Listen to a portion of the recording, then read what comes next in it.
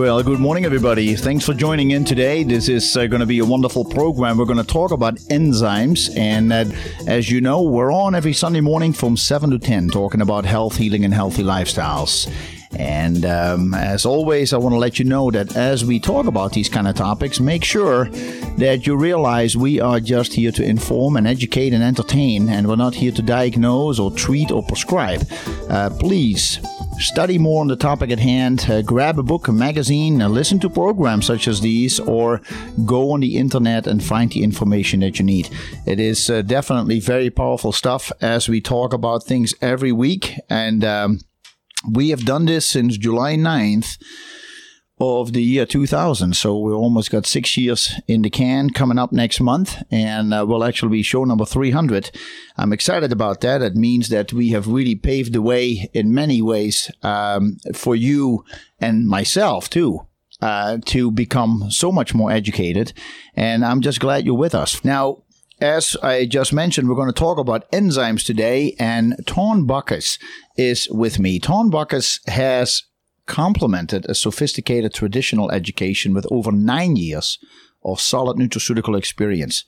At the undergraduate level, he diligently worked to earn 2 degrees, a Bachelor of Arts in German, which he needs, of course, right now with the World Cup soccer going on. He needs to know a little German, and also a Bachelor of Business Administration and Marketing.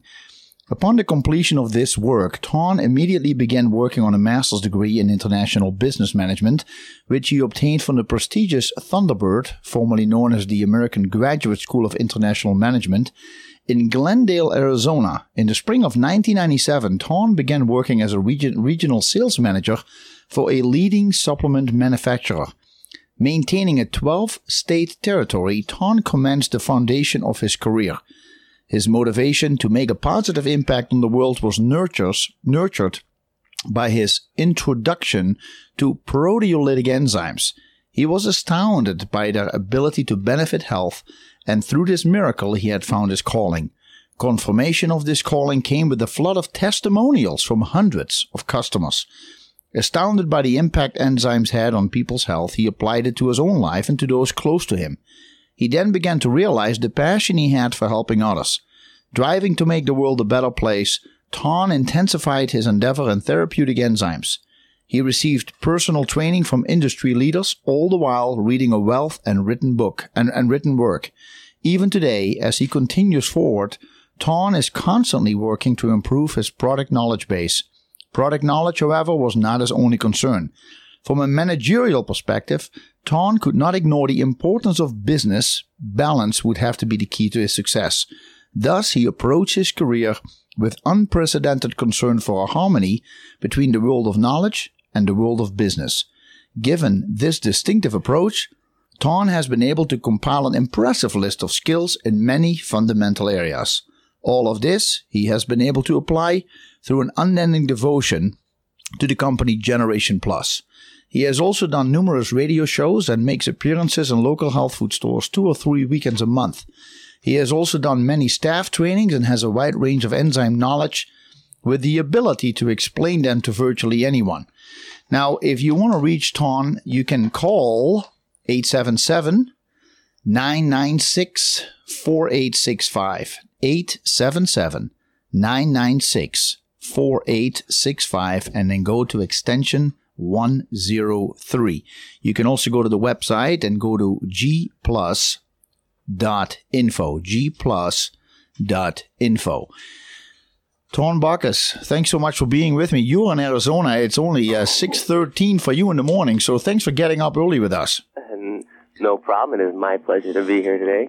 Well, thank you. And likewise, I can tell that what we're going to discuss today, it's going to be eye-opening for a lot of people to see what enzymes can do and the misunderstanding there is about enzymes. Can you kind of give us a general rundown? What are enzymes, Ton? Enzymes are basically a very special type of protein. So fundamentally and biologically, we're talking about proteins. I refer to them as biocatalysts. They are actually responsible for every biochemical reaction that occurs in the body. Yeah. And without them, and Without them, life simply could not exist, which is one of the reasons I think they are so fundamentally important. So I refer to them as biocatalysts. Bio, which simply is an abbreviation or an abbreviated form of the word biology, meaning from something living. So they're always coming from something living. And the word catalyst is really the key portion of this. And a catalyst, by definition, is any substance that speeds up the rate of a chemical reaction, but itself is not affected once the reaction is complete. So they need things, they need to join with things, or they need to utilize other things like minerals or coenzymes to create or cause a chemical reaction to occur in the body. And after that chemical reaction takes place, they themselves are not changed so that they can go and repeat those same chemical reactions over and over and over for the entire life of the living, I refer to as the living protein. Right. So as long as you have enzymes, they keep doing what they're doing. Can they die? They keep working at things. How do they get nourished? I mean, do they die or do they stay alive? They actually have a really short lifespan. Do you know that we have a disturbance on the line, Tom? We do. So our enzymes, they are alive. Can enzymes die also, or will they keep working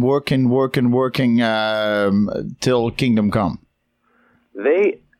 We know that they have a lifespan, and once they enter the human body, most enzymes will remain active for 6 to 8 hours. So it's a short lifespan. I see. It's a short lifespan, and that is why. That's why it's important.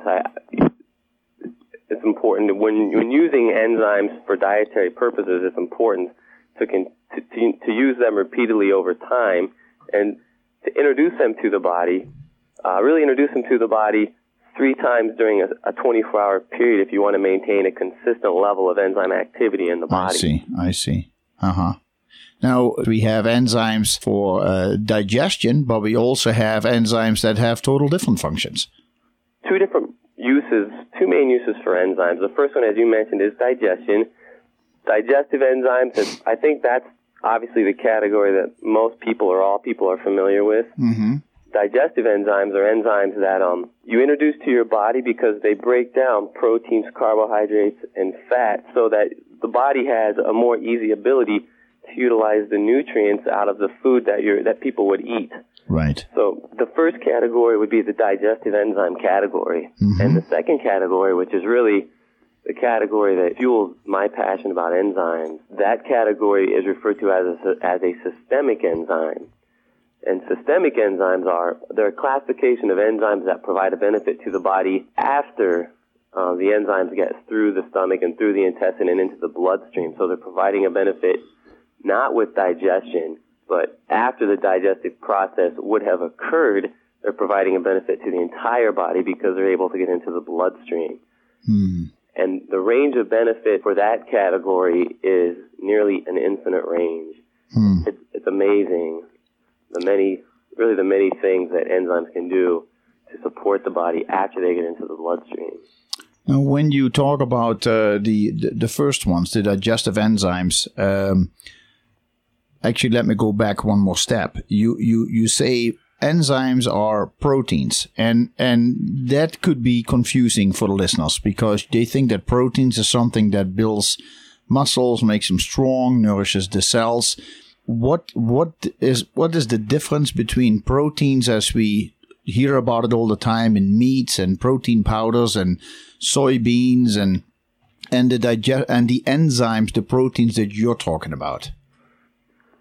Well, I think a protein is just a term to describe a chain of things that are molecules that would be connected in a certain pattern and the fact that they have a similar pattern the fact that the way the molecules are connected in a similar pattern allows science to identify them as proteins.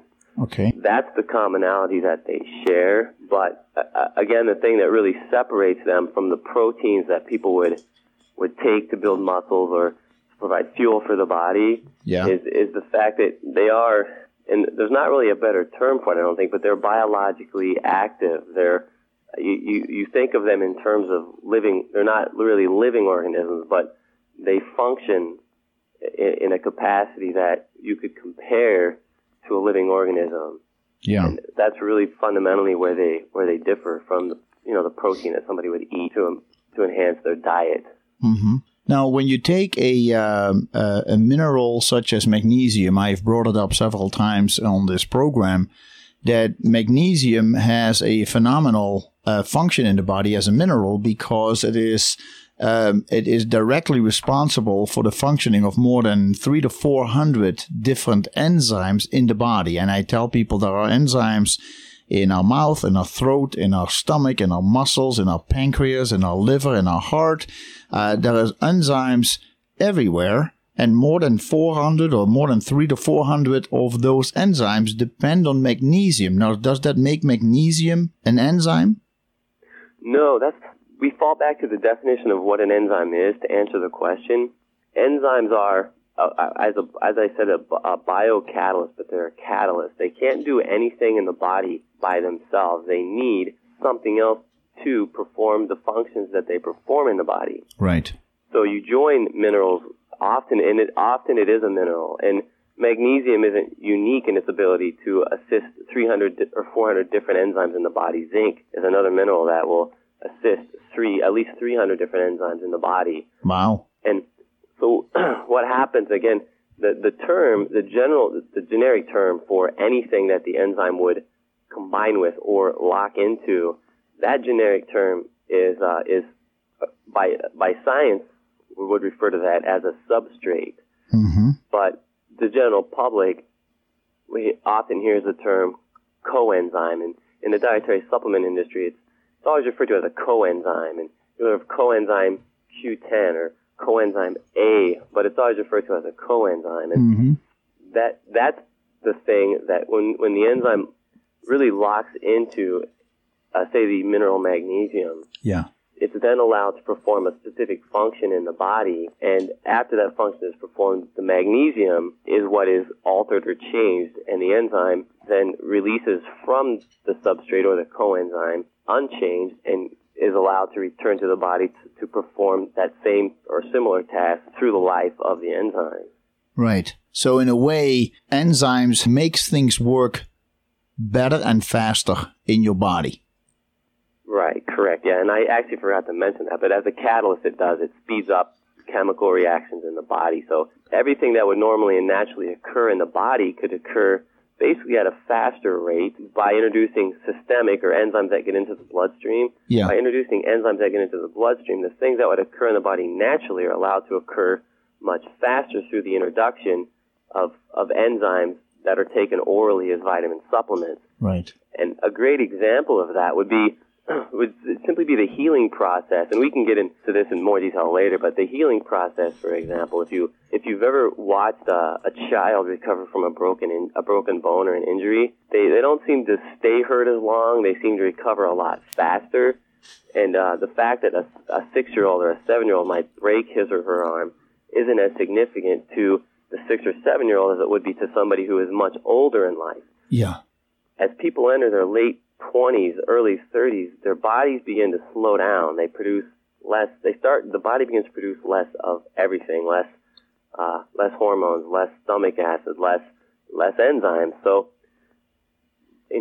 throughout life, your body just naturally begins to slow down. And since the body's enzyme production also begins to slow down, the body itself, for example, doesn't heal as quickly. Yeah. If an older person falls or breaks a hip, for example, it's a pretty dramatic experience for the older person because the recovery is takes a lot longer, and it's a lot harder for that person to get through the injury. And supplementing with enzymes, again, as biological catalysts that speed up natural processes in the body. Yeah.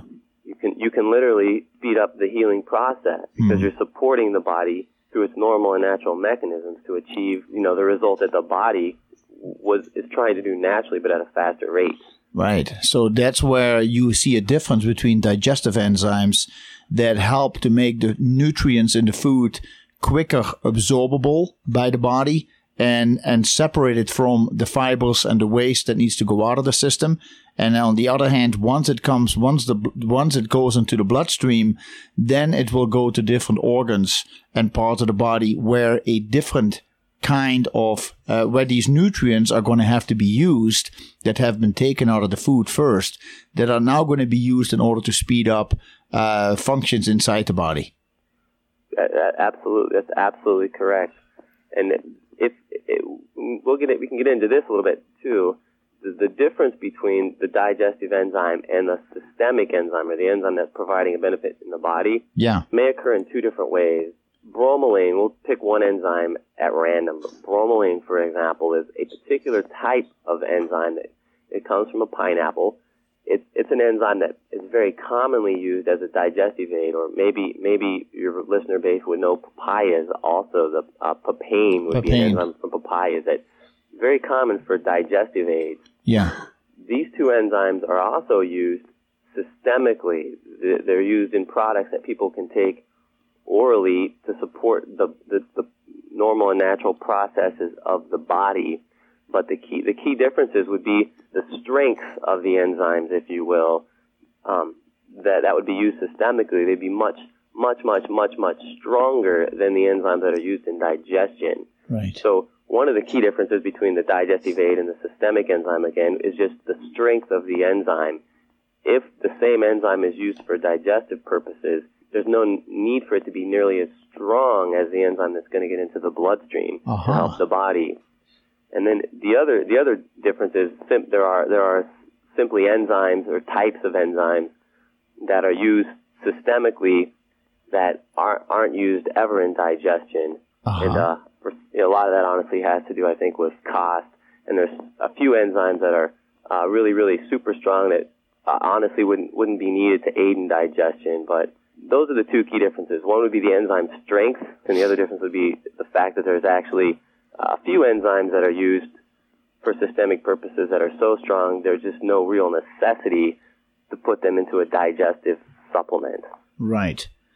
Okay, well, I think that is really good, and I do want to talk with you so much more as we come back. We're gonna go listen to the news for just a moment because I want to find out from you, indeed, where do all these enzymes come from, and how do they actually make it through how do they make it through the digestive system themselves as they do their work?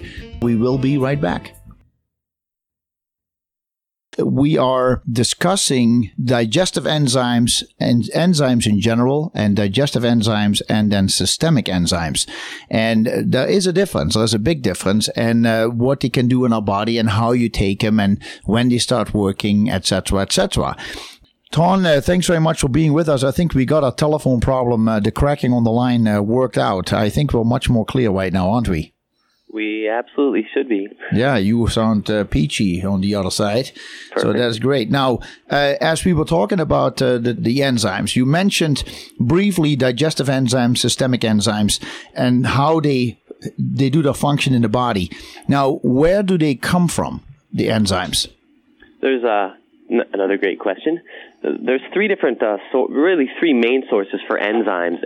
The first source was really kind of how the world found out about systemic enzymes, and those are animal-based enzymes. Okay. The body produces enzymes naturally. The pancreas is the organ that is really the factory that manufactures all of the enzymes that the body uses naturally. So if you see an enzyme in a dietary supplement that comes from an animal, it's always coming from a pancreas. It's usually a pig or a cow. Are the two main sources for animal-based enzymes. Those types of enzymes, and there's not many on the market. They're either the three main ones are trypsin, chymotrypsin, and pancreatin. Mm-hmm. You'll see pancreatin in use as a digestive aid. You'll also see it in use systemically. The last two, trypsin, chymotrypsin, you only see on the systemic side, the enzyme side, where again, that is effective because it gets into the bloodstream and supports the body. So animal-based enzymes is one category or one type of enzyme, one source of enzymes. And so the pancreas from the animal produces 3 different kinds of enzymes: pancreatin, trypsin, and chymotrypsin. That's correct. Okay. All right. Then there's a whole list of enzymes that are produced by plants or vegetables, fruits and vegetables. Mm-hmm. Though that's for example, that's the bromelain and the papain, for example. Papaine's from a papaya, bromelain's from a pineapple. Interestingly or oddly enough, it's not usually the fruit. If somebody wants a source of highly active or highly beneficial enzymes from a pineapple, they're going to the green stem, the stem of the fruit versus the actual fruit itself. Although the people who juice are using the fruit, and those fruits do also contain the enzymes, but for commercial purposes, the highest concentration is coming out of the stem, which is an odd coincidence, I guess. Mm-hmm. So we have the fruit, vegetables, plants as one source. We have animals as another source, and the other source was discovered really therapeutically. The other source is microorganisms. Actually, bacteria produce enzymes, and in nature, the microorganisms can do some amazing things. One common, and if we have time, I can tell a couple stories, but one common source for an enzyme used in nature that comes from a bacteria or a microorganism is the enzyme serrapeptase, and a lot of people are becoming more familiar with serrapeptase. Right.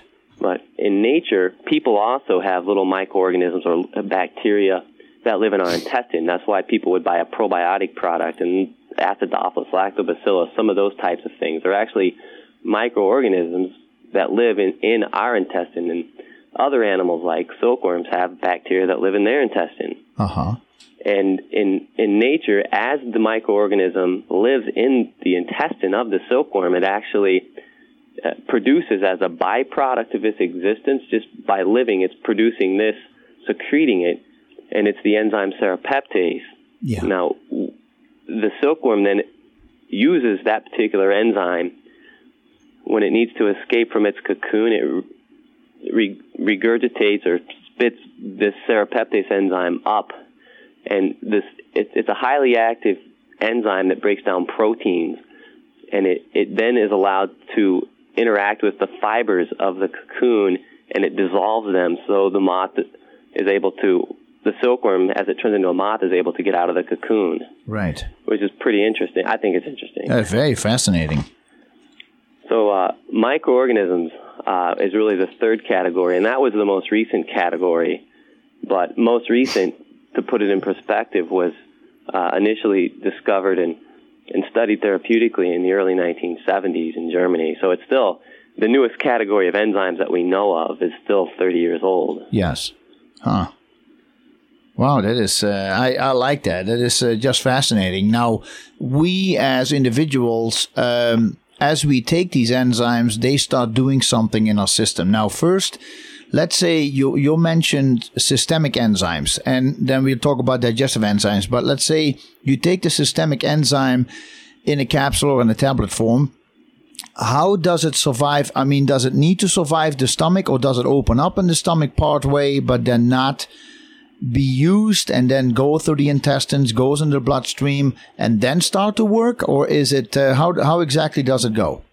I mean, you have digestive enzymes that obviously start doing things in your stomach and in your small intestine primarily. Correct. Right? Then, of course, we have enzymes in the liver. What kind of enzyme is that? And then on top of that, so I just kind of want to know how systemic enzymes make it through the stomach. Well, it depends entirely on the type of enzyme it is, and we'll have to talk about the pH scale shortly to really have a good grasp of that. Different types of enzymes are effective in different pH ranges, and the pH, for those people out there that aren't familiar with the pH scale, it's a scale that measures both acidity and alkalinity, which is the opposite of acid. And when it's applied, well, the scale itself physically starts at 0, which is extremely active, and it goes all the way up to 14, And the middle of the scale, which is 7, from 0 to 14, the middle being 7, that's considered neutral. Anything below 7 on the pH scale is acidic. Anything above 7 becomes alkaline. And the term that I refer to is optimally effective. Enzymes, there's a specific range on that scale where enzymes are optimally effective. It doesn't mean that they're completely dead or inert when they're outside of their effective range. It just means that their ability to be active and to function in the body becomes reduced dramatically as they get outside of that range that they're active in. And to answer your question, the enzymes, another key concept to keep in mind is that enzymes can't do anything unless they're introduced to something that they would have an ability to interact with. Right. So if you're taking a digestive enzyme, you take it with or around a meal so that as soon as it hits your stomach, it has proteins, carbohydrates, and fats to interact with. Yes. If you take a systemic enzyme, or if you want to take it for systemic purposes to support the normal and natural processes of the body, it's always recommended that you take those types of enzymes on an empty stomach. And if you do that, then of course the enzymes don't have anything to interact with in the stomach or in the intestine, and it really allows for a free passage, if you will, through the intestine and into the bloodstream. I see. So when you take them really determines when they become beneficial to the body. If you take them with food, they're going to become beneficial to the body as soon as they interact with the food. Right. And if you take them on an empty stomach, they become beneficial to the body when they get into the bloodstream and have proteins, carbohydrates, or fats in the body to interact with. I see. That's fascinating. Caller, good morning. Your name, please, and how can we help you? This is Morphine, not the drug fiend. Just call me Morph for short because I'm going to changes in hip-hop. All right, Daniel. Good morning. Just a play on words, because morph means to change if you morph something, and it shows how squeaky clean a show this was. Guest last week couldn't remember the poppy produces. The question about enzymes is that I was reading a book by Gladys Caldwell called Fluoridation and Tooth Decay, and she claims in this book that fluoride is, quote, an enzyme poison. And since you say enzymes have lifespans, I was wondering if this makes sense to you, that fluoridation movement, such as we have in Bozeman, but not all cities, has been slowly poisoning our enzyme supply. Huh. And you said that without enzymes, the body can still function with its normal mechanisms, but they go slower. That's really going fast, like Silicon Valley area or Washington, fluoridate their area there. Are they thinking faster? Do you think faster with enzymes coursing through your body? So you're saying, do you think faster when you put fluoride in your body? No, that fluoride is supposed to be an enzyme poison. So exactly, slows down the enzymes, cuts them off. Yeah. Ton, have you heard about that? Fluoridation and enzyme poison. It's an interesting point, and I think there's probably a lot of validity to the point. And enzymes introduced to the wrong environment will reduce the ability of the enzymes to be effective. And for example, when you cook your food, the heat then kills the enzymes, basically, or makes the enzymes ineffective or inert. Fluoride, chlorine. These are things that that are designed to basically kill bacteria, kill organisms. They're in products that we use. They're in water that we drink because they reduce bacteria. They kill other living organisms, and certainly those are substances that would provide or help produce an environment that would make it extremely difficult for enzymes to be effective. And the other point I would make is that without them, again, life simply could not exist. So it's a pretty heavy concept to really try to think about. But I agree with the book that the caller has read.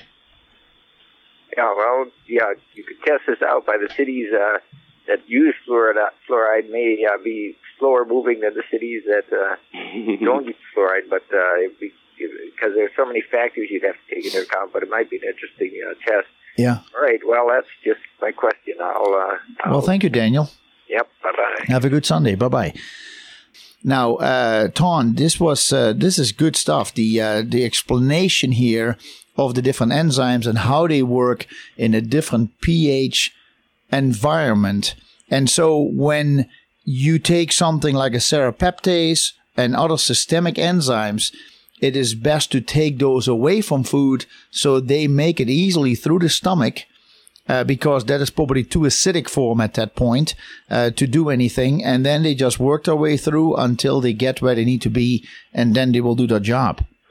Yeah, the answer we touched on about half of the answer. The rest of the answer has a lot more to do with the pH scale. Yeah.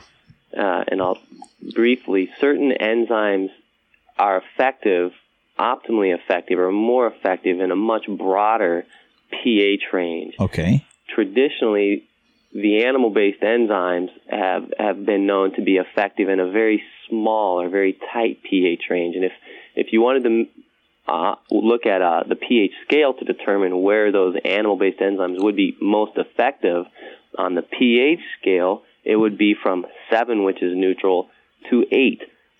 Wow. For the listeners that aren't familiar with body pH, it's not the same throughout the entire body. The stomach, an empty stomach, is known to be around 3. As you introduce food to the stomach, of course, the acidity is reduced as the food takes up basically space in the stomach.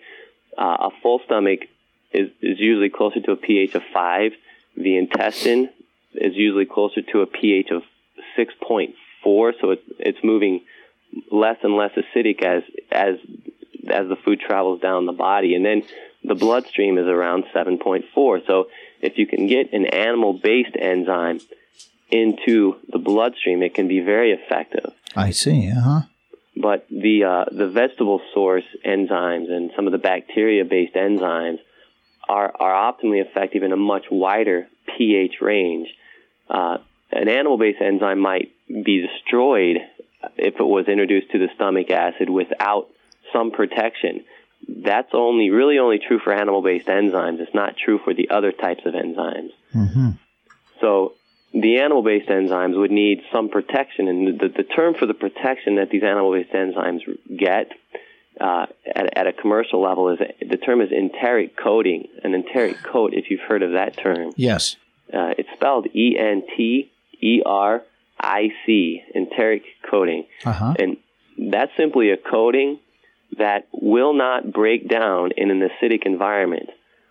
By design, it will only break down when it hits the right pH, or when it hits the right pH level, which begins around 6. So if you put this coating on an enzyme, an animal-based enzyme, and you put the enzyme into the stomach, it's protected. It has armor that allows the enzyme to pass through the stomach. But as it gets into the intestine, the acidity level is reduced as it gets closer and closer to the lower intestine. Yeah. And the coating begins to wear off, and that's what protects animal-based enzymes. But we know that non-animal-based enzymes, like the serrapeptase or the bromelain or the papain, those types of things, they don't need that same coating to be effective. They're more stable in a much broader pH range. Yeah. Huh. So that is really good. Now, I do know that your company, Generation Plus, works quite a bit with plant enzymes. Yeah, that's correct. We're a big fan of plant enzymes because, in my opinion, they're more stable and they're more effective in a wider pH range. Mm-hmm. So we're trying to maximize the benefit that somebody could receive from our product. So we stay away from the animal-based enzymes. Now, is there a specific reason why people definitely do want to take animal-based enzymes? To understand that we'd have to have a little bit of a discussion about the history of enzymes, but we can dig into that subject as deeply or as shallow as you want. But to answer the question, enzyme therapy started with animal-based enzymes. Yeah. And if you recall, the third category of enzymes that we talked about, the microorganisms that produce enzymes, right? They were discovered really discovered therapeutically in the 1970s. Yeah. The first enzyme book that I'm aware of was written in 1911. Mm-hmm. So there's about 60 years between when enzymes were really first studied, for therapeutic benefits. Yeah. And there's literally about 60 years between when they were first studied for therapeutic benefits to when we realized that there were enzymes that came from a whole different classification. So because they started with animal-based enzymes, and because people were seeing benefits therapeutically with animal-based enzymes, and because the body naturally produces the enzymes that are used in digestion, no one thought to look outside of animal-based enzymes. Like I guess it's the if it's not broke, don't fix it theory. Right. So nobody thought to look outside of animal-based enzymes for a long time. So the people who have been involved with enzymes or read a large volume of enzyme research that's out there, they're going to read about animal-based enzymes simply because that was the only thing that was available for about 60, well, not 60 years, but for a long time. Well, what we're going to do is I want to hear indeed the whole story about that, because I know it is absolutely fascinating to hear about that history and how the discoveries came about. Stay tuned, because we'll be back after the news. Ton, I really appreciate you with us in Phoenix, because you're actually an hour earlier than we are, so thanks for getting up so early. Again, it's fun and it's my pleasure. Well, thank you. And as we were talking about these enzymes, maybe it is kind of nice to after you explain some of the digestive and the systemic enzymes, they're really, as you mentioned at the end of the last hour, there is a long history of working with enzymes going back about 100 years. And can you run us a little bit through the history of what happened, how did they discover these enzymes, and how has it grown from there? Absolutely, and it all really started with a Scottish embryologist, a doctor or scientist, if you will, named Dr. John Beard, and he was a scientist who was fascinated with observing life, and he started to recognize his passion was cancer, however, but he started to recognize how cancer forms within a living organism and why it forms within a living organism. And as part of that research, he proposed in 1906 that pancreatic, again, and because he was an observer of life, he observed that pancreatic enzymes produced by the body or by the pancreas of a living creature represent the body's main defense against cancer. So his fascination was with observing life and understanding really cancer. And in 1911, so in 1906, he identifies that pancreatic enzymes are one of the body's primary defenses against cancer, according to his observations. And then in 1911, I mentioned this in the first hour, but in 1911, he actually published a book called The Enzyme Therapy of Cancer. So he really fathered the whole process of using enzymes, or even identifying or understanding that they can provide a benefit to the body. And through his observation, it was pancreatic enzymes, or enzymes produced by animals, again, that was the origin of these thoughts or these observations. Now, since I want to jump on here for a second. When people get pancreatic cancer, they usually say that's a fast one. That doesn't, usually you don't survive very long. I mean, prostate cancer takes quite a while. It can live in us for over 15 years. So you have plenty of time to work on that one. But pancreatic cancer, so when you say that the pancreatic enzymes are so important in helping the body to fight cancers, if you get cancer of the pancreas, is that one of the reasons why it goes so fast? Well, people pass away so quickly? I would say that it absolutely is. The pancreatic cancer is shutting down the factory in the body that produces the body's defense against cancer. Yeah. So it's definitely, it's obviously definitely a factor. Yeah. So Dr. John Beard. All right. Dr. John Beard. So to continue with that whole thought, he was the only person, and he was all by himself throughout his entire life. He died in 1923, and then the world was subjected to something that became known as World War II. Yes. And the focus of the world was definitely taken away from enzyme therapy. And that, as you know, World War II ran from, I want to say 1939 to 1945, I believe. Mm-hmm. So after the war ended, science began again to look at enzyme therapy, and a couple key people began to pick up Dr. Beard's work again and continue to work with it and to move enzymes forward. Dr. Beard, he observed enzymes, and he observed what they could do to support the body and to defend the body, but he didn't find any way to stabilize them. Dr. Beard's work wouldn't allow us to use enzymes commercially because he hadn't identified any way to allow them to live for any real length of time, or he couldn't produce results that could be repeated scientifically because he had no way to stabilize enzymes. Right.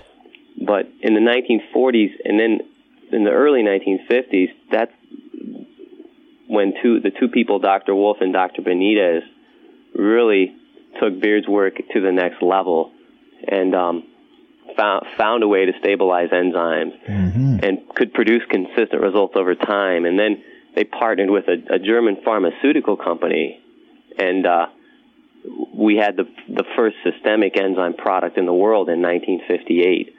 And it's important to me, again, simply because enzymes have been around for that long. They've been used commercially, pharmaceutically. They've been used by doctors throughout Europe since 1958. And as we talk about the things that enzymes can do, we know that they can do some of those things simply because they've been used for so many different things for decades now. Yeah. Now, do doctors and hospitals still work a lot with enzymes these days? They absolutely do, and the U.S. is even starting to use enzymes medically, which I laugh about kind of, but Europe absolutely. Serrapeptase, which I've referred to a couple times, it gets used for 40, 50 different things in Europe, different types of problems that are common problems. Inflammation, arthritis problems, sports injury problems, circulatory health-related issues, helping to remove plaque off the arterial wall, helping to dissolve a blood clot, for example. These are things that the U.S. Some of these things are things that the U.S. medical system hasn't been able to really find a solution for yet. Yeah. If you go to the doctor now because you have a blood clot, for example, you're probably going to get a blood thinner, a Coumadin or a warfarin-based blood thinner. Yes. It doesn't prevent the clot. It doesn't do anything to resolve the clot. That's right. It just keeps the body from getting more clots. Mm-hmm. And in the U.S. now, they've actually introduced in some limited capacity oral enzymes, injectable enzymes that are producing some results that Europe has been aware of, literally for 40 or 50 years. So it's been used in Europe for decades. It's creeping into the U.S. medical system a little bit now, finally. Now, when you talk about these enzymes and the healing effects that they have, specifically as we're talking about these systemic enzymes like nattokinase and the serrapeptase and some of the other ones, what would happen if anybody who was sick today, not feeling well, would start using enzymes? Would they actually start a healing process, or would they enhance what is going on in the body at this point? Enzymes can do so many things that I think that anybody could take an enzyme and benefit from the enzyme. Anybody who is sick, I think, could take an enzyme and realize that their body recovered faster and hopefully would then be able to attribute that to the fact that they took the enzymes. Yeah. They do so many different things. If you introduce an enzyme, and maybe we should talk a little bit fundamentally about the different types of enzymes, not from an aspect of animal or vegetable, but from the fact that the different categories of enzymes. Okay. And that would help us understand a little bit more about their impact in the body and on the body as well. Yeah. The three main categories of enzymes are proteolytic, which is a term for protein digesting, amylolytic, which is a carbohydrate digesting enzyme, and lipolytic, which is a lipase or fat digesting enzyme. And those three classifications are the three main classifications of enzymes. When we talk about digestive enzymes, obviously it's important to have a product or to take a product as a dietary supplement that is pretty well balanced in all three categories, because that would allow then the supplement to assist the body with a breakdown of anything to some degree, anything that someone would try to eat. So you would look for a product that has balanced proteo or protein digesting activity, or amylolytic or carbohydrate digesting, and then again lipolytic or fat digesting properties. When we talk about systemic enzymes that people take to support the natural processes of the body, we look for products that are weighted extremely heavily toward proteins, proteolytic enzyme products. Yeah. And any strong proteolytic enzyme product that someone might take, if they were sick, would get into the bloodstream, and at a bare minimum, it would start to work to clean up the bloodstream, to increase blood circulation and blood flow. And as you know, the simple things in the bloodstream, like the white blood cells and the red blood cells, then would also be able to travel through the body faster and perform their jobs quicker. Nutrients could get through the body faster. Oxygen would be able to get to tissues in the body faster. The body's basic immune functions would speed up. So at a very simple level, at an initial fundamental level, anybody who took a strong protein digesting, proteolytic, systemic enzyme product, I would have to argue, would absolutely have to have some benefit that would speed up their healing process. Speed up the healing process, give them better energy, less bloating, less inflammation, etc. Absolutely. And how fast do people in general feel the difference? Will it be right after one meal, or do you say, well, usually with these kind of things, depending on people are dealing with, let's say somebody has had, people come in and they say, I played sports when I was in my teens. I'm in my 50s right now. My joints are just aching. My hip hurts. My knee hurts. My shoulder hurts. And from some kind of inflammation or breakdown, etc. And when I ask them, well, how long have you been having the pain? And they say, well, for the last 15 years, and I've been taking aspirin every day. I've been taking ibuprofen. I've been getting some shots. At that point, if you were talking to people like that, Ton, what would you say it will take for them to start seeing a difference? How long before they would start seeing a difference if they would just go to enzymes? And I'll answer the question as specifically as possible, but speak a little bit generally, because all individuals are different. So Absolutely. The results that each individual will see will absolutely vary. Yes. But certain things definitely still happen within normal ranges. Okay. And you asking somebody who would walk into your store, for example, yes, how long you've had this problem, yes, that is the best place to start. These are products that, again, they are effective because they're working within and with the normal and natural mechanisms of the body. So the results that they are achieving, they're going to achieve naturally by working with the body. If you take an aspirin, you're going to have pain relief because you're introducing a chemical that's interrupting a process of the body. I see. These enzymes don't interrupt the process of the body. They support the body. The key difference with the results is significant to me. An aspirin is treating the symptom. It's reducing the pain. It's probably not having any impact on the cause of the pain. Right.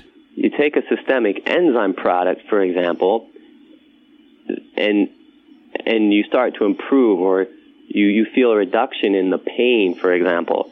It is not because the product is interrupting the body's processes. It's because the body is working through the processes at an accelerated rate, and the body is then, you're not treating just the symptom, you're actually helping the body get back to normal. And that's a pretty fundamental and key difference. So right. Taking an aspirin is like putting a Band-Aid on a problem, whereas taking an enzyme is actually helping to correct the problem. I want to use the word cure, but the FDA gets really upset. So no, I understand. I mean, actually correcting the problem. The actual root of the problem is being corrected. Right, and I think what you mentioned in the first hour, you were mentioning that as we are younger, the enzymes are more abundant in our system. If we were to have a regular diet, a regular healthy diet, hopefully, but as we age, things are slowing down. So the fact that people, when they got injuries, when they fell down, if they, let's say they've been bicycle riding and not even competitively, but, recreational, and then all of a sudden they fall down, they hurt themselves, they're in pain, but a week later the pain is gone. All of a sudden, 15, 20 years later, that pain starts coming back exactly in the spot where they fell down. What you're saying, what I picked up from you in the first hour was actually, this is what's happening in the body. As enzymes slow down, all of a sudden these pains can come back, and because the enzymes are not holding the balance for the system. That's correct, and the enzymes are no longer able to support the body in the same way that it once was. So now, one thing that they're talking, for example, the whole hype about glucosamine sulfate, for example, was something that helps to rebuild cartilage in the body. It doesn't work for everybody. Now, does enzymes rebuild something, or does enzymes help a healing process in another way?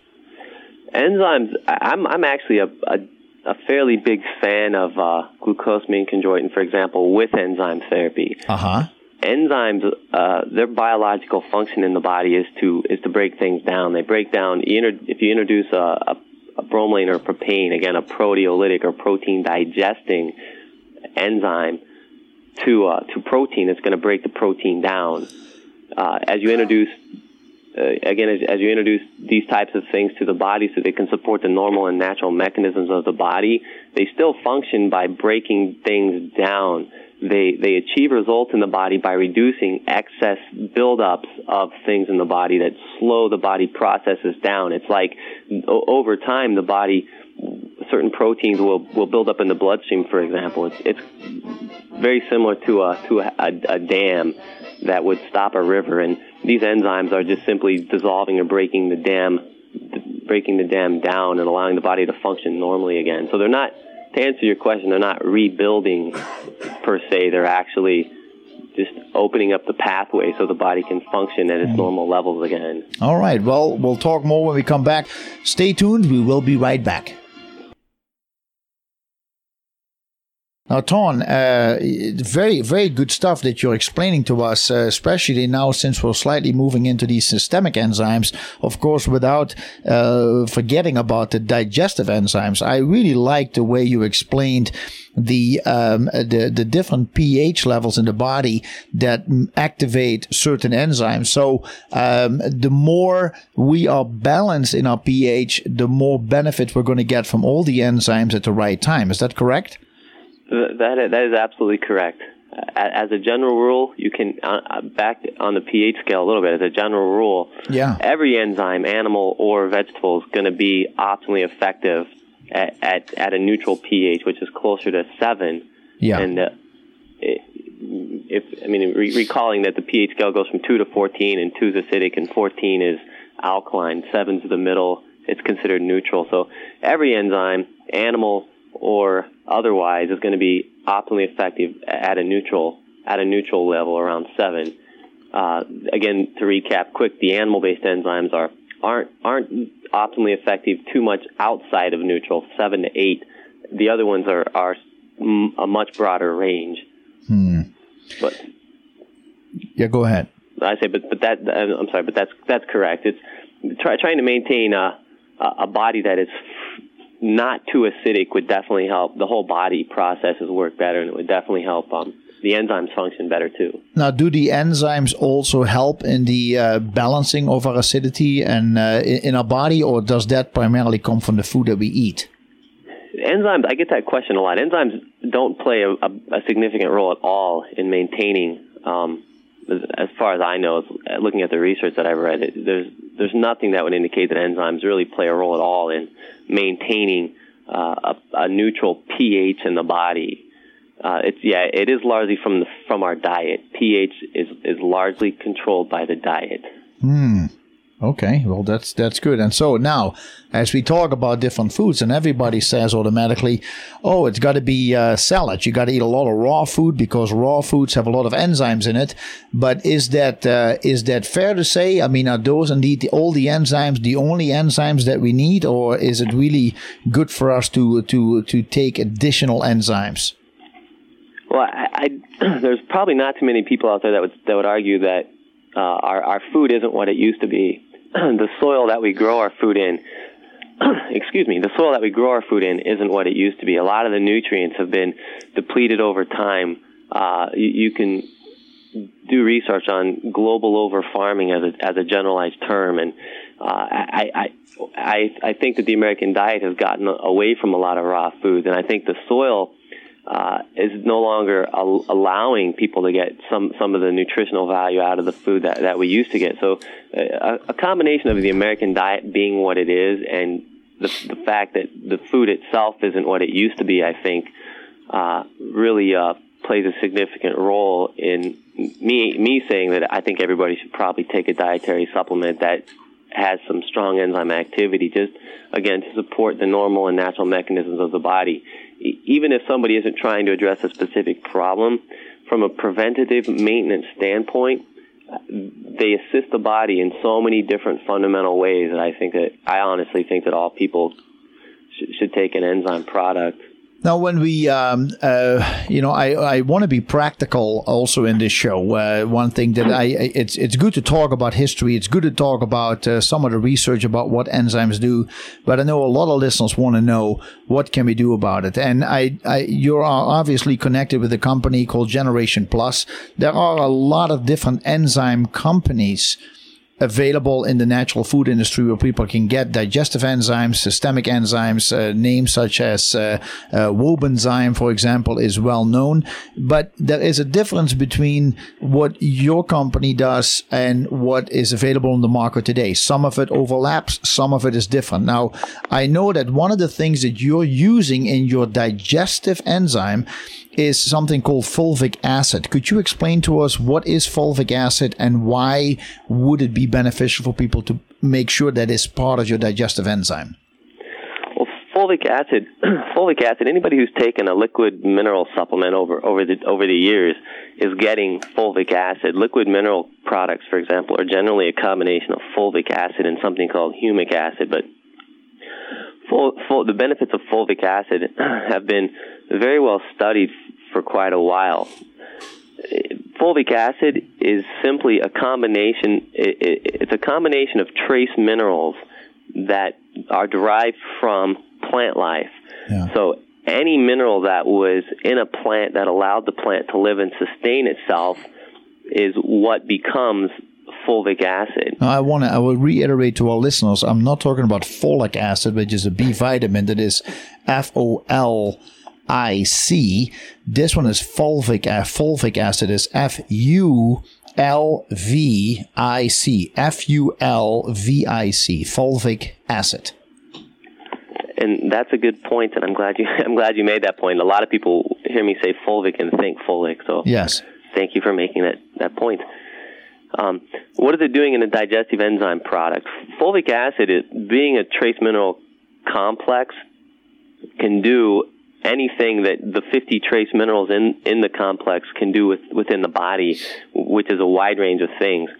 Enzymes, again, are something that needs something else to provide a benefit to the body. By themselves, they're not going to do anything. They cause chemical reactions to occur in the body, and they need something to react with or interact with to produce a result in the body.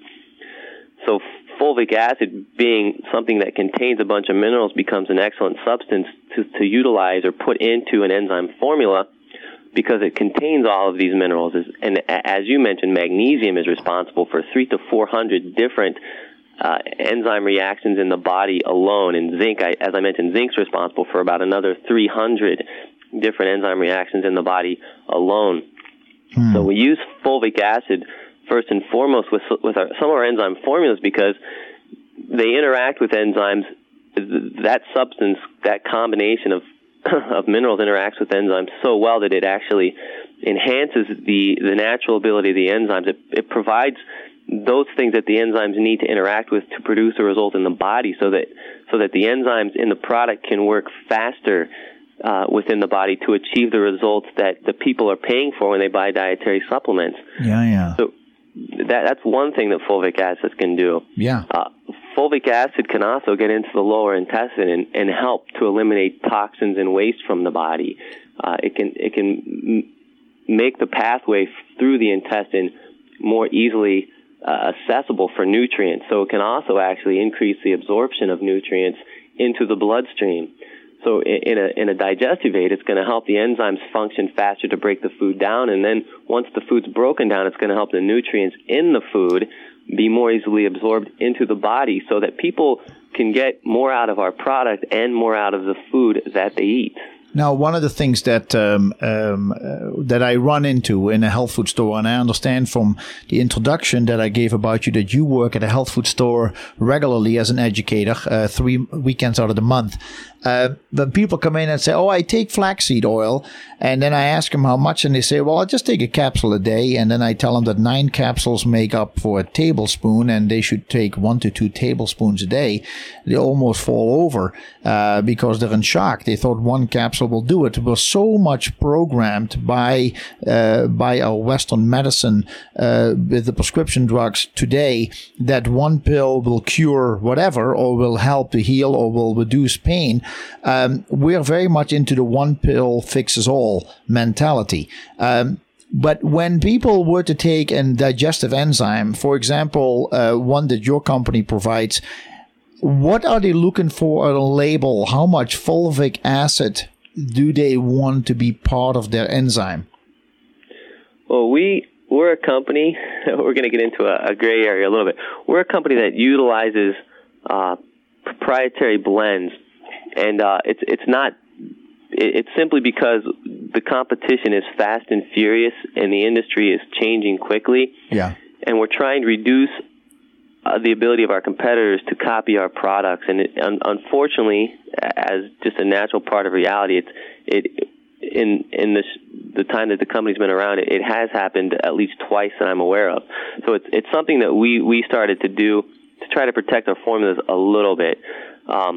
We could get into a discussion a little bit now also about enzyme activities. We're not trying to hide any information from anyone. So we put the enzyme activity, although we're not putting the weight of the enzymes, for example, onto our labels, we are putting the enzyme activities onto our label.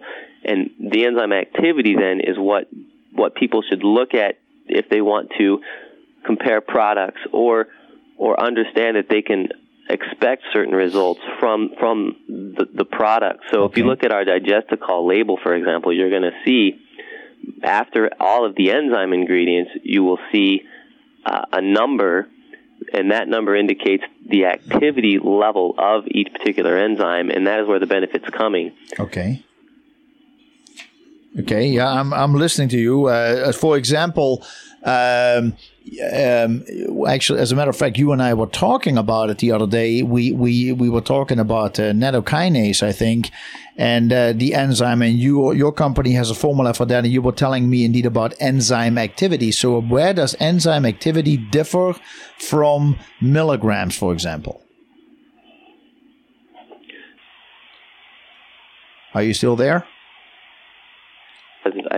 I think we're losing you. Can you hear me? I can hear you now. Okay. Can you hear me now? Yes. Here, this is a kind of a funny example that explains enzyme weight versus enzyme activity, but it makes the whole situation really clear, and it will for the listeners.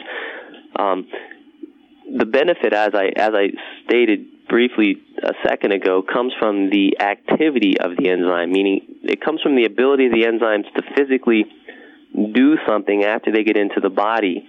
And the weight of the enzyme isn't necessarily important, and it isn't necessarily an indication of what the enzyme is going to do after it gets into the body. And my example that explains this is, again, it's kind of odd and kind of funny, but it makes a lot of sense. If you were to hire 10 workers to come and clean your yard and do a bunch of yard work and mow your grass and trim your trees and haul everything away, if you were going to hire 10 workers that each weighed 100 pounds to come and do that, you would have 1,000 pounds of workers. Yes. If 5 of those workers decided to take a nap when they got to your yard, you would have half of that 1,000 pounds would be actively doing something to achieve a goal. Yes. That is the activity that would be a measurement of the activity of the entire group. So especially if you say the work needs to be done within 4 hours, these 5 guys are going to have to work twice as hard, and so there's more activity then. Absolutely, but compare that to a group of 10 guys who come to work on the yard, where all 10 guys are actually working to clean the yard. Yes. Then the second group of 1,000 pounds of workers is going to be twice as active as the first group. Yes. So you could expect the second group to produce results a lot faster because they're twice as active. Okay. So how do you increase enzyme activity in a product? In a product that is for sale, for example.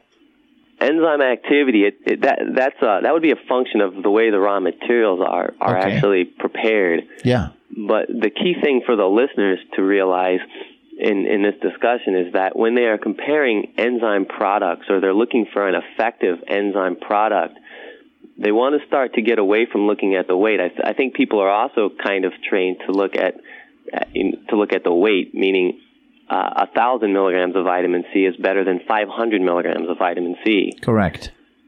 With enzymes, that's not the case at all. 10 milligrams of, or for example, 40 milligrams or 50 milligrams of our serrapeptase, if it's more active than somebody else's 50 milligrams of serrapeptase, then they can expect a better result from our serrapeptase. Okay. So looking at that number that we put on our label that has nothing to do with the milligram weight is more important and more relevant than looking at the weight of the enzyme when they are expecting to see certain results in the body. Yes. Now, how important is it for a serrapeptase to be enterically coated? You mentioned earlier what enteric coated means, that it will make it through the certain acidity in the stomach so that it can really work in another part of the body where it is more necessary. Does a serrapeptase need to be enterically coated? We're a company that bases what we do on scientific fact, and the scientific basis would say that it's not necessary at all for serrapeptase to be enterically coated to be effective. All of the clinical research that we look at, the work that there was the doctor who actually started this with serrapeptase therapeutically. His name was Dr. Hans Napier, and he was in Germany. And there simply hasn't been any research that has been completed on serrapeptase that has been enterically coated. So we use a serrapeptase that's not enterically coated because that is what science has used. In addition to that, if we remember the 3 basic categories of enzymes as being animal, vegetable, or bacterial derived, we know that the animal-based enzymes are the enzymes that definitely do need an enteric coating, and the non-animal-based enzymes are the category that are able to survive in a much wider pH range and temperature range. Right. So that as a general rule, they do not need an enteric coating to be effective. the only enzymes that really need an enteric coating to be effective would be those three that we mentioned earlier: the trypsin, the chymotrypsin, and the pancreatin. I see. Uh-huh. And again, it's simply because if they are outside of the pH range of 7 to 8, they become less effective fairly quickly. And again, the bloodstream is for the average adult should be around 7.4. So if you can get them into the bloodstream, they're going to do fine. Yes.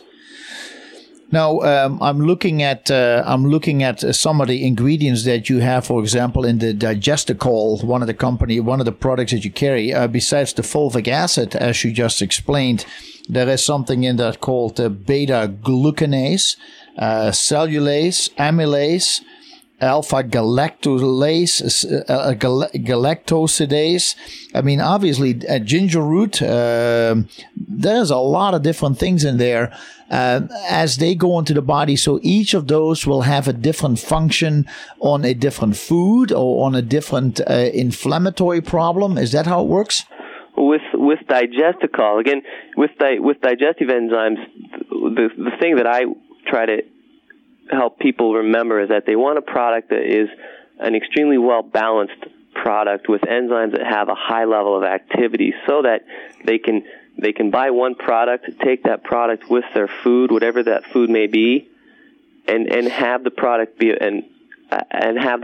effective, breaking the food down, whatever that food might be.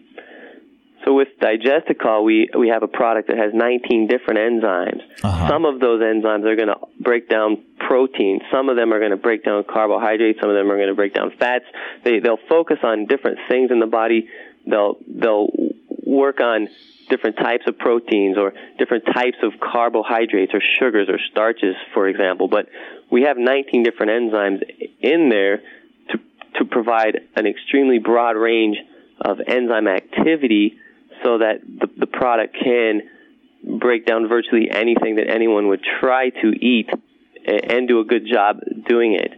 And some of the other things in the product that you mentioned, they're in there simply to support and provide an extremely well-balanced product. Right, and they help each other too, I guess.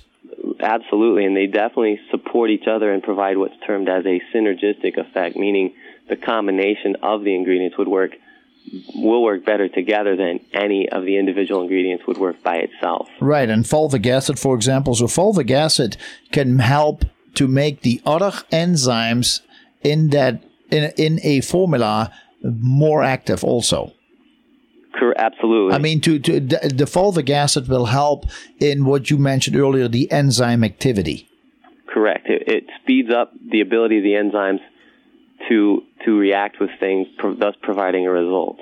Uh-huh. They work. It just helps the enzymes work faster in the body. Now, and so as you mentioned all the way in the beginning of the program, you said that it is probably good, since enzymes that you add to your body live to be about 6 to 8 hours. It's therefore good to always have enzymes either with a meal or between meals. So you take digestive enzymes with a meal, you take systemic enzymes between meals to just keep the enzyme activity going, and people should start seeing results within weeks, probably within days and weeks. And if you give yourself 1 year, you probably will see a big difference in the way you feel. Yeah, we can. Let's touch on that a little bit when we get back. It's the length of time that people can expect to see results. That's what I think would be great advice and great information for the people. Well, thanks for that idea. We will be right back. For the mind, body, and soul. Gesundheit with Jacobus. Well, we have a caller with us. Caller, thank you so much for holding on during the break. Your name, please, and how can we help you? Yeah, good morning. This is Jim. Hello, Jim. And, I just wanted to, give a testimony. I've been taking Nepronol. I don't know if you talked about that. I just turned you on for about a year now for inflammation, arthritic pain, that sort of thing. And the stuff is incredible. It really is fantastic. I suggest that people that are interested in this sort of thing to actually take a look at their website and look at the testimonials and the data that's behind it. And I think they would be amazed. It's just incredible what you can do with enzymes, at least this product, in terms of pain and inflammation. I can't think of it, that's Nepronol, and I've also gotten the the one that cleans out the heart, the arteries. I can't remember the name of it right now. Serrapeptase or the nattokinase? Oh, they have. Yeah, there you go. Nattokinase. I guess they have a name for it as Nepronol, and I think there's another one, the brand name of the product. I think what the next thing we need to do is develop one that'll clean out the brain, so that we can think a little better as we get older. Ton, are you hearing this? I am. Yeah. Yeah, I just want to put for this Nepronol. In fact, when I have it around the house and people have problems with swollen ankles, they twist an ankle or something, and nothing seems to be working. They take some of these over a period of 2 days, and it goes away. They can't believe it. It works so well. So, anyways, I highly recommend it. It's a great company, and well, thank you, Jim. Yeah, you guys take care. Have a good program. I'm home on Father's Day here, so I just went in for a break and heard you, so I thought I'd call and give people a heads up on it. Well, thank you. Thank you so much for that. Appreciate the call. Ton, you know what he's talking about?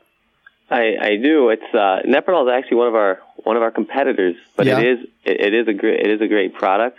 And the thing that interested me with his comment was the length of time he said it took to see results. And yes. If I heard him correctly, he said if he twisted an ankle or something, it takes some of these systemic enzymes, and you see some pretty good results in a day or two. Is that what he said? That's what he said. He said, I'll take some for a couple of days, and you can definitely see the results.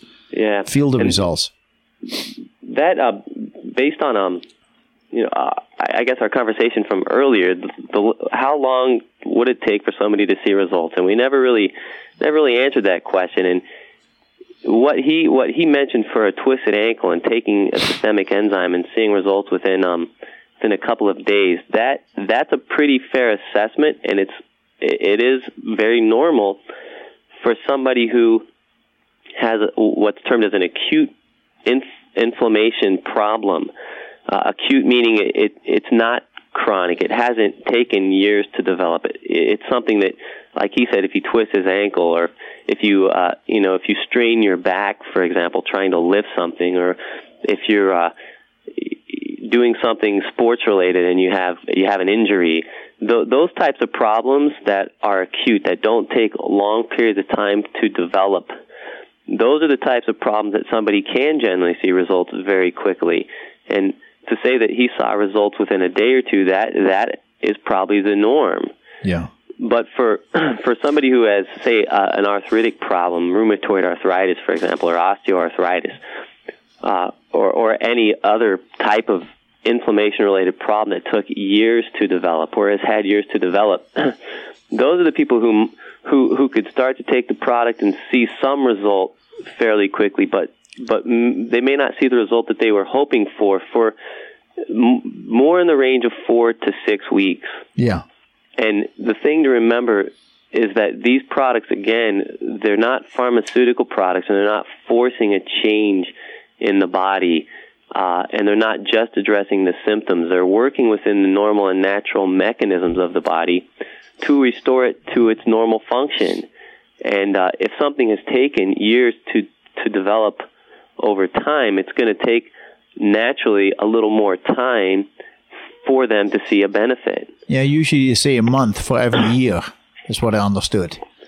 And I don't know how that works with enzymes, but what they usually say, if you start changing to go back in a healing direction instead of just taking something to numb pain, if you actually start changing diet and lifestyle, and it takes about 1 month for every year that you have suffered. That's probably a fair assessment. I think that if people are taking, and the other thing to mention about enzymes is that we'll talk about safety a little bit, but they're not toxic. There has never been a reported incident of any long-term side effect or any side effect at all. You're basically putting something into the body that, again, just supports the normal and natural mechanisms of the body. Yeah. So they're very safe. And as a rule, not always can you take more of something and have it be safe. Not always can you take more of something and expect to see more of a difference as you increase the dose. Yeah. But with enzymes used systemically or even in digestion, that is not the case. You can take more enzymes and expect to see a faster result. And you can increase your enzyme dose and expect it to still remain completely safe. Yeah. So you can, by putting more of these enzymes into your body, you're simply providing more of an opportunity for the body to have more chemical reactions and to work through the different processes of the body even faster. So somebody who wanted to get through a problem faster could simply take more enzymes. Right, but is it really more enzymes at once, or is it more enzymes throughout the day? It's really more enzymes throughout the day. Yeah. So the repetitiveness is more important than the big number.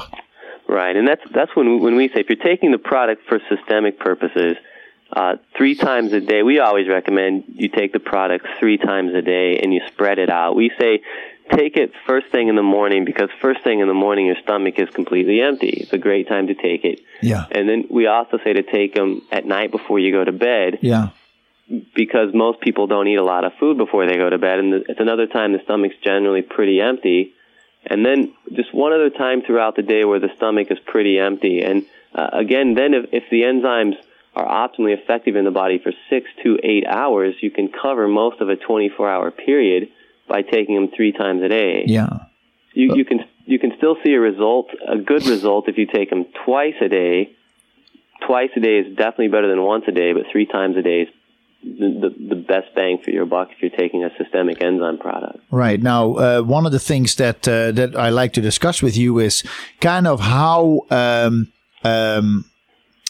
what these systemic enzymes, for example, can do for the body. Because obviously, to make it more clear for the listeners, we can help our muscles, we can help weight, we can help mucus issues, scar tissue problems. Many times, we are so trained as a society to work with pain medication. And I just happened to talk to somebody the other day who is 90 years old, and for decades he's been having pain in his shoulder. And for decades, he has taken pain pills 1 a day, twice a day. It started out with aspirin and ibuprofen and Tylenol, and it moved into the cortisone shots. And now, sadly enough, the doctors are saying, well, there's nothing we can do anymore. And so he is now in pain. That they say the only thing they can do is replace the shoulder. But obviously, there comes a point of age and practicality, and you say, well, should we really do this? Now, when you're looking at these situations, that is one of the things that upsets me so much, because I do know that doctors really do the best with what they know. But at the same time, they're somewhat limited in their knowledge. They're very good experts in certain specifics, but it doesn't mean that they have an overall look at the body. They send you right away to another specialist when they feel that it's out of their realm of knowledge. And then they send you on to another specialist.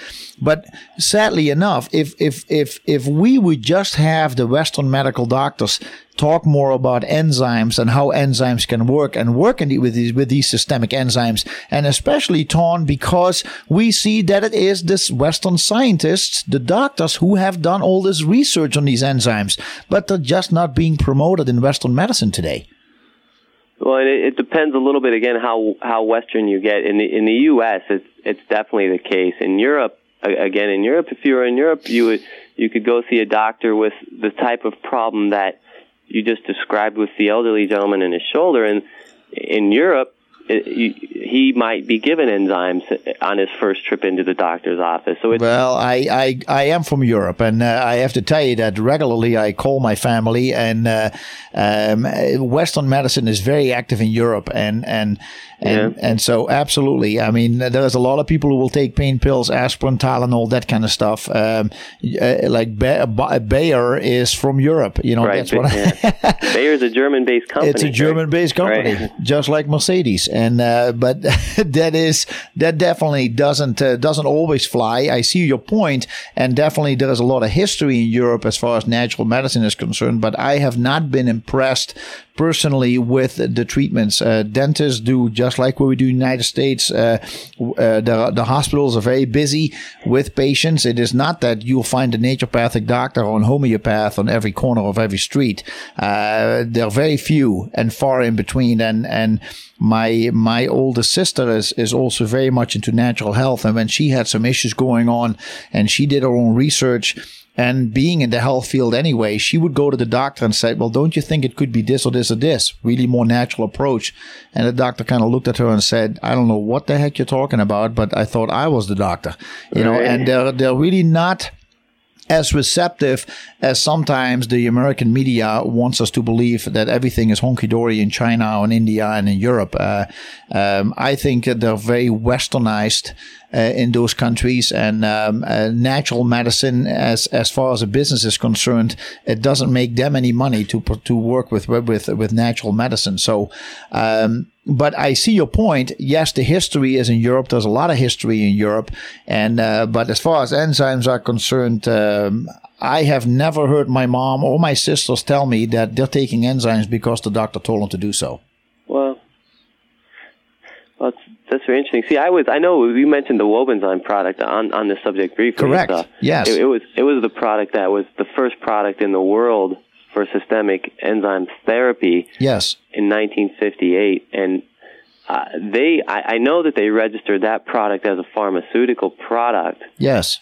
So at least from, maybe I made some assumptions, but I know from that aspect, I mean, it would be impossible for a natural product that's an enzyme product in the United States, for example, to get registered as a pharmaceutical product. So I would say maybe I made too great of an assumption, and thank you for clarifying that for me. Well, it is, I'm not attacking you in any way. I think the information you're giving us is absolutely essential for us to know. On the other hand, I see this is so easily done on TV and radio. Say, oh, Europe has been used for 2,000 years. And I'm going right. Get out of here. It doesn't work that way. Yes, Chinese herbology has been used for 5,000 years. We know that. But it doesn't mean that everybody in China is just using natural methods. I mean, let's face it, everybody is catching up with Western medicine, and that has become the number one outlet for many people. But, you're talking about Wobenzyme. Wobenzyme is an enzyme that has been around for quite a while. It is not made by your company. You, however, are working with a product that is called Zymetol, and Zymetol is a different version of Wobenzyme. Could you please explain to us what are some of the differences between the two? Absolutely. Wobenzyme, again, great product. It's definitely proven itself over time. Over time, that's right, 30, so 40 years. Hard, can't argue with those kind of results. Yes. But it was the first product, and one of the things that contributed to its success, I think, was just a lack of competition for a long time. But it is everything. It is literally everything that they knew about enzymes in 1958. And because it was registered, as we mentioned, as a pharmaceutical product in Germany, they weren't allowed to change it after it was registered as a pharmaceutical product. And it literally hasn't changed since 1958. So what Zymetol offers now is a product that can provide the same benefits to the body, but it incorporates everything that we know about enzymes today. And that's the key difference. We have, for example, one of the main differences, we have an ingredient in Zymetol called serrapeptase. Mm-hmm. Serrapeptase was discovered therapeutically, oddly, by a German doctor, Hans Napier, in the 1970s, but it was discovered 20 years after Wobenzyme was created, so it would have been impossible to incorporate that particular enzyme into the product. Yes. It's a product that incorporates those three animal-based enzymes again: the trypsin, the chymotrypsin, the pancreatin, because that's all they knew at the time. Again, we stay away from animal-based enzymes simply because they're not optimally effective in a wide pH range, and the body pH isn't the same all the time, and the body temperature isn't the same all the time, and so one of the main differences is we stayed away from those types of things. And another key difference, which we haven't talked about at all yet, would be the use of binders, excipients, and flow agents. And if you look at a nutritional supplement panel on a bottle of product, those are all things that are listed underneath the fact panel as other ingredients. They're at best, their ingredients are not providing any proven health benefit. And I don't know if there's been any long-term studies so that we can even determine what exactly some of these things do in the body, like methylcellulose and titanium dioxide and maltodextrin and magnesium stearate. And so Wobenzym's a tablet. They have a lot of those things in their product, and they have to, because the tablet has to have some way to hold all the ingredients together. Yeah. We use a vegetable cellulose capsule, so we don't have to have all of these things to hold the material that's providing a proven health benefit together. The capsule does that. So we leave all of those things out of our product. Yeah. And I think that's also a pretty substantial difference in providing a product that people can trust and can count on for a long period of time. Now, you have also obviously worked with the enzyme activity, so I take it that in your Zymatol that you have indeed a higher activity than what was originally taken by Wobenzyme.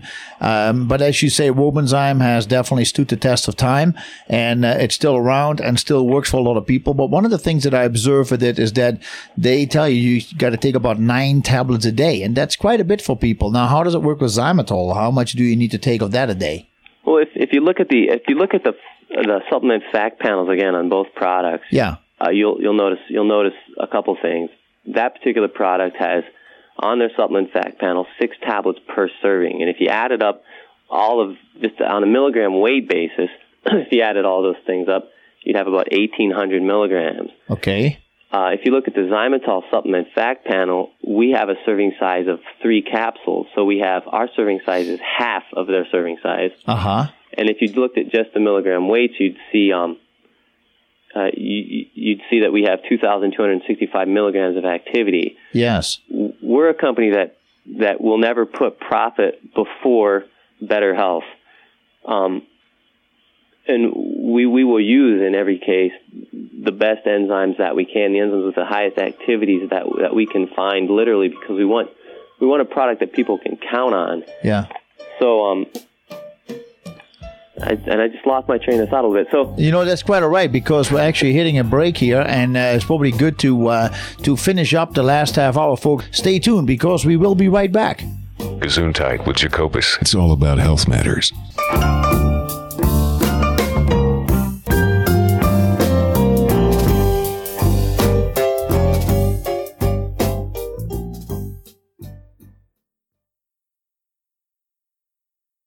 What are some of these enzymes? What can they actually do in our body besides they have a lot of different functions, especially when we talk about the systemic enzymes?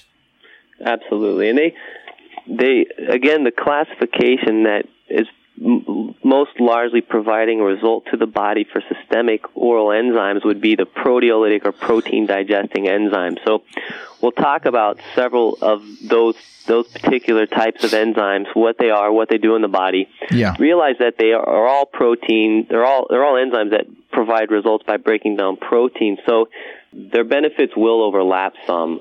Serrapeptase's benefits will overlap with nattokinase benefits, but they all work in the body through really specific mechanisms. So what they do well in the body compared to, like what serrapeptase does well in the body compared to what nattokinase does better in the body, that's where they will differ slightly, and that's where somebody would need to know when they would take serrapeptase compared to nattokinase, for example. So I'll dive into that one a little bit, and then if you have questions, feel free to interrupt me. But yeah, serrapeptase, again, it's been around since the 1970s. Nattokinase is the newest enzyme on the market that I'm aware of, and it's been around since the 1980s. So we can still talk about these enzymes doing certain things because they have been proven over time. Serrapeptase has had about 40 clinical studies completed on it. Nattokinase has had about 18 clinical studies completed on it. So I'm going to talk about some things based on what the clinical studies show. And serrapeptase, for example, is an enzyme that's been clinically shown to be effective with 3 main classifications. And pain and inflammation is one of those classifications. So anybody who has any type of inflammation, systemically throughout the entire body, could take serrapeptase, and I would argue could expect to see results based on scientific research. So pain and inflammation is one category. Circulatory health is another category, and it's going to overlap nattokinase there. And the third category would be excess mucus in the body. So if you combine excess mucus in the body with the ability to assist with normal inflammation levels, you have a good answer for some of those things like allergies and asthma and sinus problems. And serrapeptase is really unique in that it's really the only enzyme that has been shown or proven to be effective with excess mucus in the body. So that's where it's truly unique. If somebody has pain and inflammation, they could take serrapeptase with other types of enzymes and expect to see pretty good results. But as far as asthma and allergies go, sinus infections, excess mucus in the body, serrapeptase is pretty unique in that regard.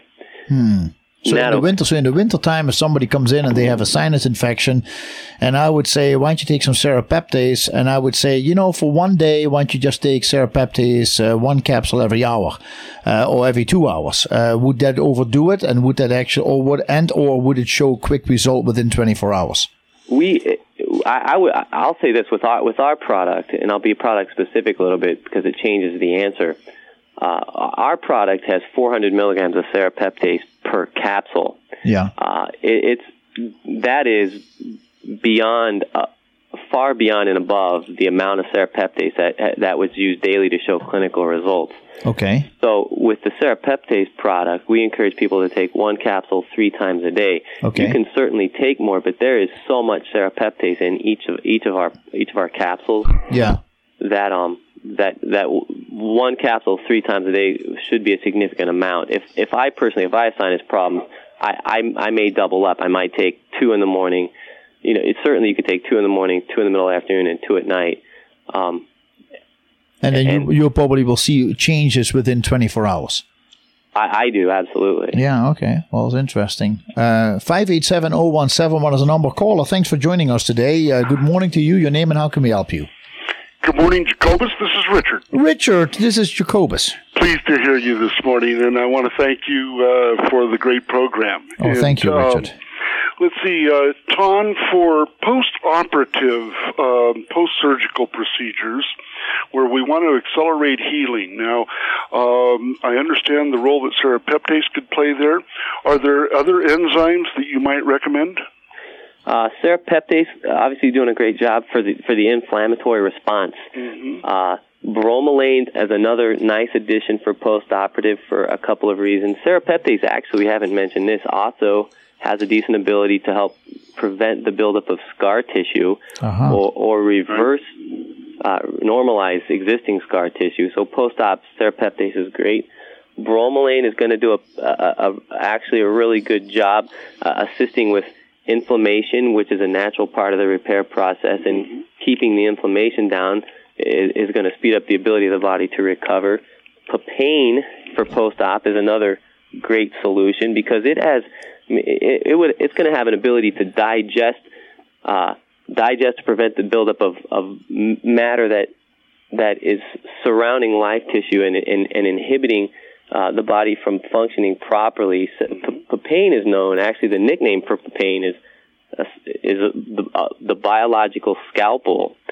So just for keeping inflammation down, for clearing out any dead tissue that may be surrounding the recovery area, and for helping to prevent the buildup of scar tissue, bromelain, papain, and serrapeptase are actually a really good combination. Well, thank you very much. It's certainly appreciated, and thank you for your show today. Oh, you're welcome, Richard. It's been terrific. Thanks for the call. Thanks a lot. Bye-bye. Bye-bye. I see people regularly coming in and buying papaya enzyme and the jewel papaya. Is that indeed some of the things we're looking at here, the regular chewable papaya, or are you talking about a specific papain that needs to be taken differently, more like in a swallowable capsule? Well, here's the difference. Again, we talk about digestive versus systemic enzymes, and we will say they're both papaya, for example. Correct. Papain being that active enzyme. The difference is the enzyme activity. If we get back to that example, in our Digesticol product, I was going to look for levels. In our Digestical product, we have 160,000 units of activity per capsule of papain in Digestical for digestive purposes. In our Zymatol product, for systemic purposes, instead of 160,000 units of activity, we have 8,442,000 units of activity. Uh-huh. The difference is it's in the enzyme activity. And it's that substantial. The difference is that substantial. So it could be the same enzyme. The other thing, I'm going to change subject simply because we're running out of time a little bit. I wanted to touch on nattokinase, as that's come up a couple times in the past. It's serrapeptase and nattokinase are both two enzymes that are really moving to the forefront with the benefits that they can provide. Yeah. And I'll mention this for safety and efficacy. Enzymes, again, very safe by themselves, non-toxic, no long-term side effects. As a general rule, anything that you would take with enzymes for systemic purposes are gonna work better because you're also taking them with the enzymes. As a rule, for safety, so the listeners are aware, as a rule, the only thing that would be a contraindication, or the only thing that you should not take with the enzymes that's ever been recorded over time, would be a warfarin-based blood thinner or Coumadin, for example. And the problem with that simply lies within the fact that it's going to help the Coumadin work a lot better in the body. Oh, yeah, of course. And the blood could get a little bit too thin. Yes. Nattokinase is substantially different than the other enzymes in that it is the only enzyme that can be taken with warfarin-based blood thinners. And there's specific reasons for that, but if somebody's on Coumadin and their doctor's telling them to take Coumadin, by all means, adhere to your healthcare professional's advice. But if you want to add something natural to your system, that is when nattokinase becomes really the only option for everybody. And its main focus is what it does best in the enzyme world anyway is circulatory health, plaque on the artery walls, high blood pressure, blood clots, all of those issues. So it's a pretty significant enzyme for that reason, and it really differentiates itself from every other enzyme for that reason. But the other enzyme's very safe to be used with anything else except warfarin-based blood thinners. Now, obviously, a lot of people are talking about aspirin. They take a half an aspirin or a whole aspirin a day because it's good for the heart, is what the doctor has told them. Pretty much, I have my own thoughts about that, and I tell people about it. There are so many other, not so many, but there are quite a few solutions, natural solutions out there to keep the blood running. And as you mentioned, serrapeptase would be one of them, but also the nattokinase. We have fish oil, obviously. If people were to take nattokinase, one capsule a day, that would not only help to reduce inflammation, it would also indeed keep the blood running smoothly. Absolutely. If you talk to your doctor, you can talk about a specific protein in the body called fibrinogen. Some doctors will even talk about sticky blood. I hear that a lot. Yeah. The sticky blood occurs because there's a certain protein in the bloodstream that when it gets outside of the normal ranges really makes the blood sticky and slows blood flow and blood circulation down. And doctors will say, hey, take an aspirin or a half an aspirin to help keep the blood going. Yes. These systemic enzymes, again, they're in the broad category of proteolytic or protein digesting enzymes. So if you take one of those enzymes, serrapeptase, nattokinase, one of the first things that it does when it enters the bloodstream is begin to work on excess levels of fibrinogen. So it becomes a great solution to reducing the stickiness in the blood. Yes. Through natural mechanism. Yes. In the past, I have heard, and I don't know if you have heard that too, but that aspirin and all these non-steroidal anti-inflammatory drugs, as we're talking about the Tylenol and the ibuprofens and stuff, that their side effect, one of their side effects is actually a breakdown of cartilage. And I don't know if you've heard that. I've heard this years ago. And I see indeed that many people that take aspirin because they have some kind of a joint pain, after a year or more, they have to take more. They have to take twice the amount. Then they're going to have to go to stronger anti-inflammatory drugs. And then eventually they're going to the cortisone shots and all that stuff until the doctor cannot help them anymore. And they say, we're going to have to replace it. Is this something that you have heard also, or is this not true?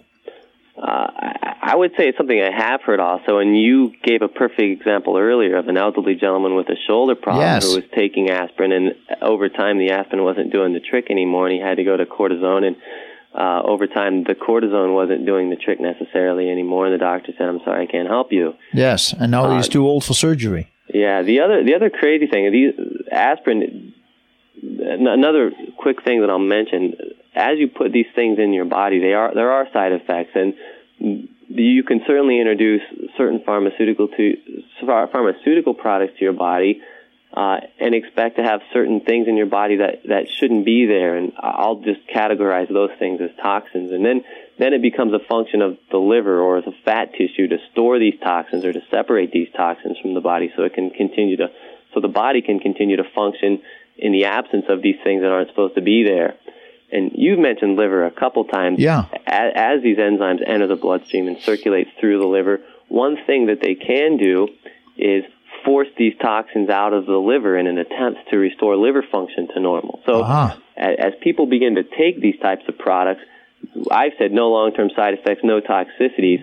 One thing that everybody should be aware of is that as they introduce these enzymes to their system, they may experience a detoxification effect. The most common symptoms of those would be, for lack of a nicer sounding word, diarrhea. Nausea is rare. Headaches are rare, but they do occur. And occasionally the toxins will attempt to exit the body through the skin, and people will have a little skin rash.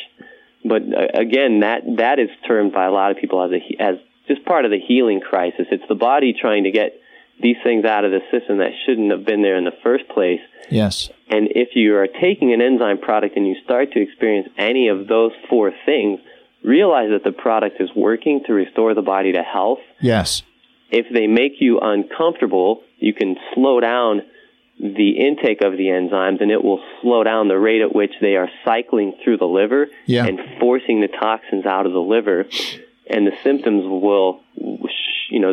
should get less severe as you decrease the dose. Yeah.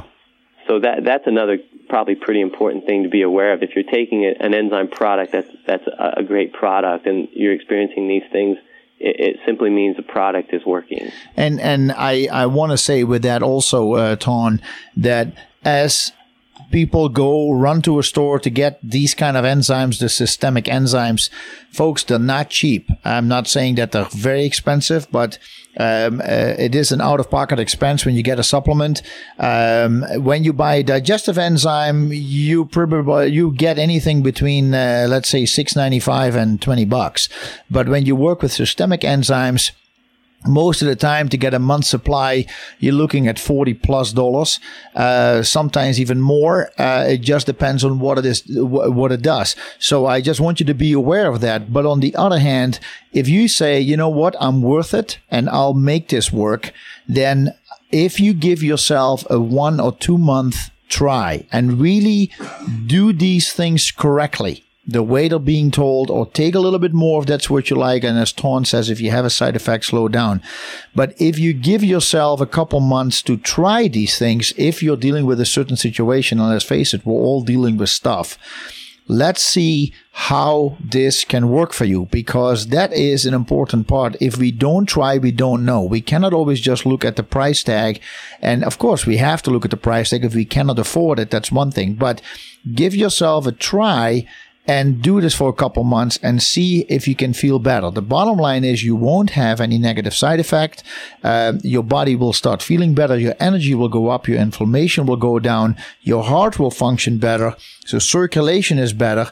There will be some detoxification. So in a way, everything is positive. And I think indeed that it is good to maybe say a little bit about the price. Not that everything is very expensive, but Ton, I think that maybe that is one of the things you see also in the health food stores, that people are sometimes shocked that things are more than $10. Right. And to add to that, you're entirely correct. so your listeners are aware, nattokinase is probably the most expensive enzyme on the market. It's one of the best things that somebody could take for circulatory health. Yes. Serrapeptase right now, our product, Seralone, specifically, is one of the least expensive systemic enzymes on the market. It's not that expensive, maybe $15 to $25. Yeah, correct. And it can do a really good job still with circulatory health and still in serrapeptase, so many other things. And if maybe somebody's really conscious of or not trying to spend a lot of money, start with Seralone or a serrapeptase product. All right. Well, we have a caller. Let's get our caller on before we have to go. Okay. Caller, thank you. Good morning. Your name? How can we help you? Is there a specific? This is Vernon. Is there a specific enzyme that you would recommend for somebody who's trying to improve a type 2 diabetes situation? I'll listen off the air. Well, thanks, Vernon. Appreciate that. Type 2 diabetes is an interesting thing. It's another issue that the medical community hasn't been able to really address well. There's a lot of research on enzymes doing a lot to assist the body with that particular issue. Nattokinase circulation is one of the key places to start with that issue. You can add other ingredients to a formula, antioxidants, for example, that can help. Without getting into a detailed conversation about beta receptors, for example, they can help the body process sugars better and help the body produce then insulin more regularly. But nattokinase and serrapeptase are two really good places to start. Okay.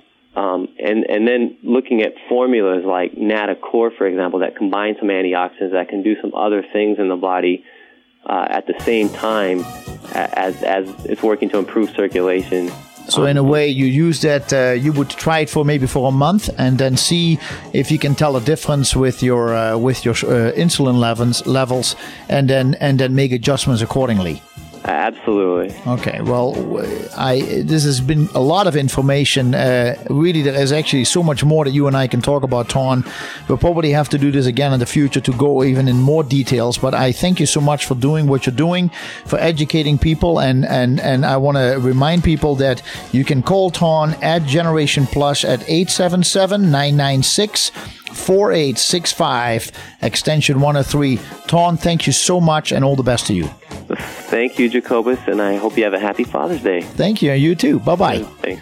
Folks, we will be back next week, Sunday, from 7 to 10 for another edition of Gesundheit with Jacobus. See you then. Keeping a finger on the pulse of health research. This is Gesundheit with Jacobus. May I have your account number, please?